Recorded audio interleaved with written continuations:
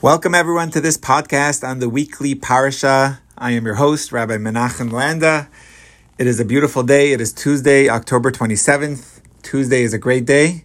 In the Torah, it says twice on Tuesday, when God created the world, it says double the expression tov. Tov means good.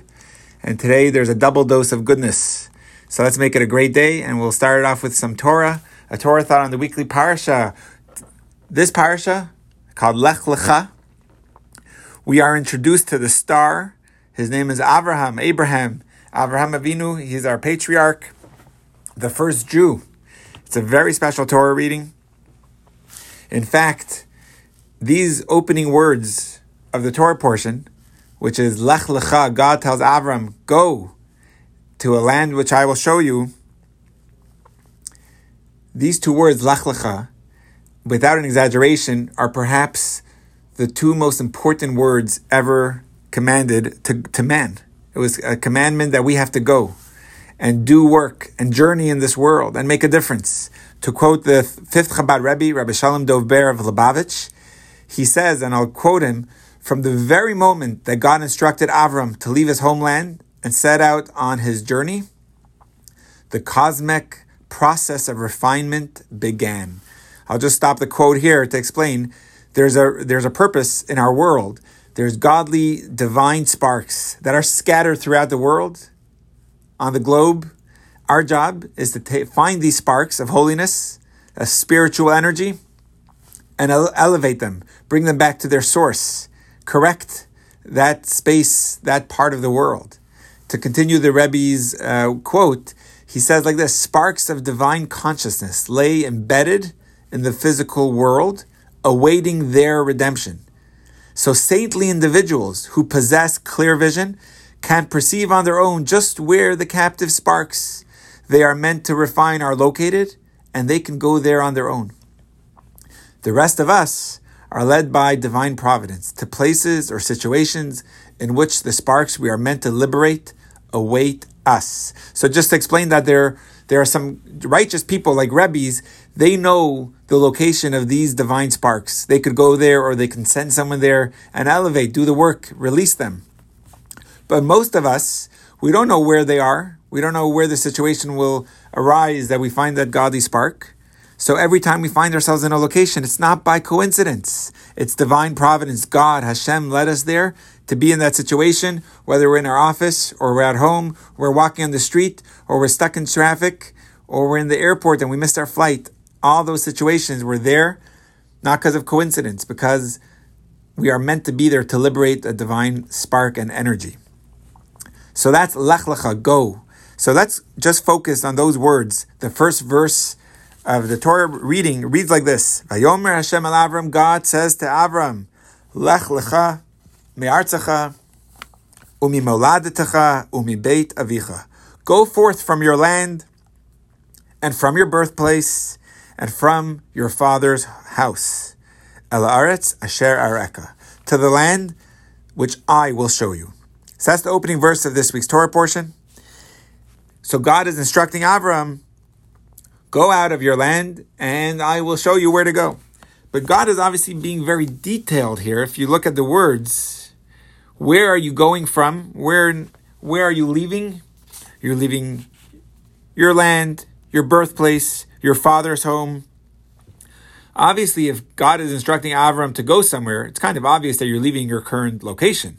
Why is God telling him to leave your current place?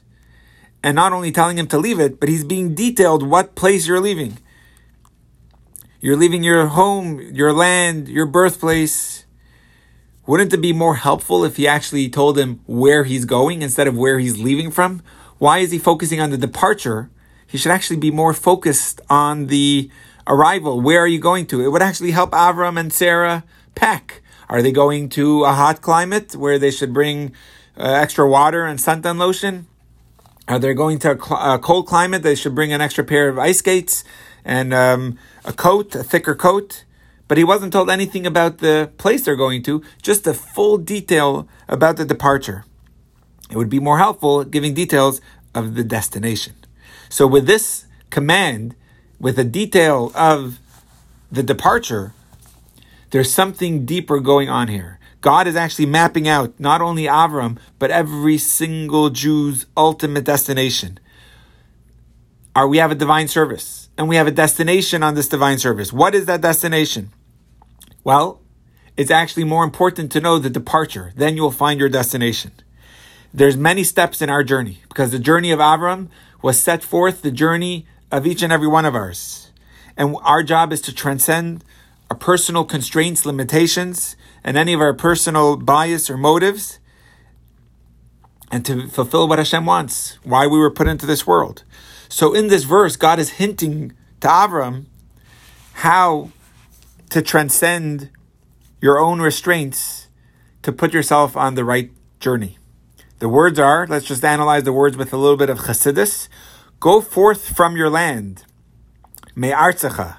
The word artzecha, which is the Hebrew word for your land, that comes from the same word of ratzah, which means your wills, your desires, your own inclination.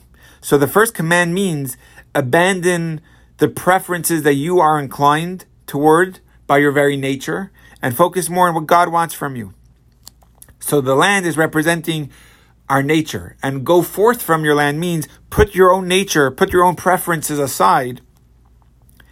Your birthplace is saying the environment you grew up in, the habits, the lifestyle that you were raised with or that shapes you. This second command is that you transcend your lifestyle that has been influenced by your surroundings, by your family, that maybe limit you or you feel kind of in a certain place. Leave that birthplace. Leave that place that you feel you are by habit, and this is who you are. You can leave that. You have to transcend that. And finally, the final place you should leave from is your father's house.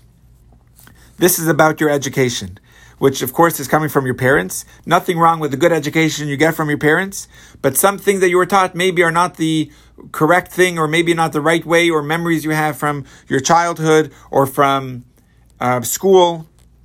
So this command is telling you that in order to reach the promised land where Avram was headed, your devotion to God must supersede any academic sophistication or achievements of intellect that you have studied and you have achieved and you have graduated from. Realize that if you want to really enter the promised land, which is a true, honest relationship with God, you have to leave your education, which means don't ignore your education, but realize that you have to go even above what your education tells you. Even above, you have to override or supersede any of that achievements. Realize that there's something even higher than your intellectual achievements. Where are you going? To the land that I will show you. What this means is a person who devotes himself in an unconditional way to God, which means he's making himself to be, or herself, that she should be a conduit for God, surrendering my personal preference or any of my bias. Then the destination is entirely irrelevant. When a spouse asks, can you do this for me? You don't ask, what is it that you want? Of course, you should find out the details, but you're already eager and you say yes before even knowing what it is that they want from you. Because it's not about my personal preference. Am I interested in doing this or not? Or my personal calculations, is it worth it? It's that unconditional love for your spouse. And of course, whatever you want me to do, I want to do for you. In a similar way, we devote ourselves to God in an unconditional way, which means it's not based on calculations. Okay, God, you do this for me and I'll do that for you. We're in a relationship with God that overrides and supersedes any calculation or any bias.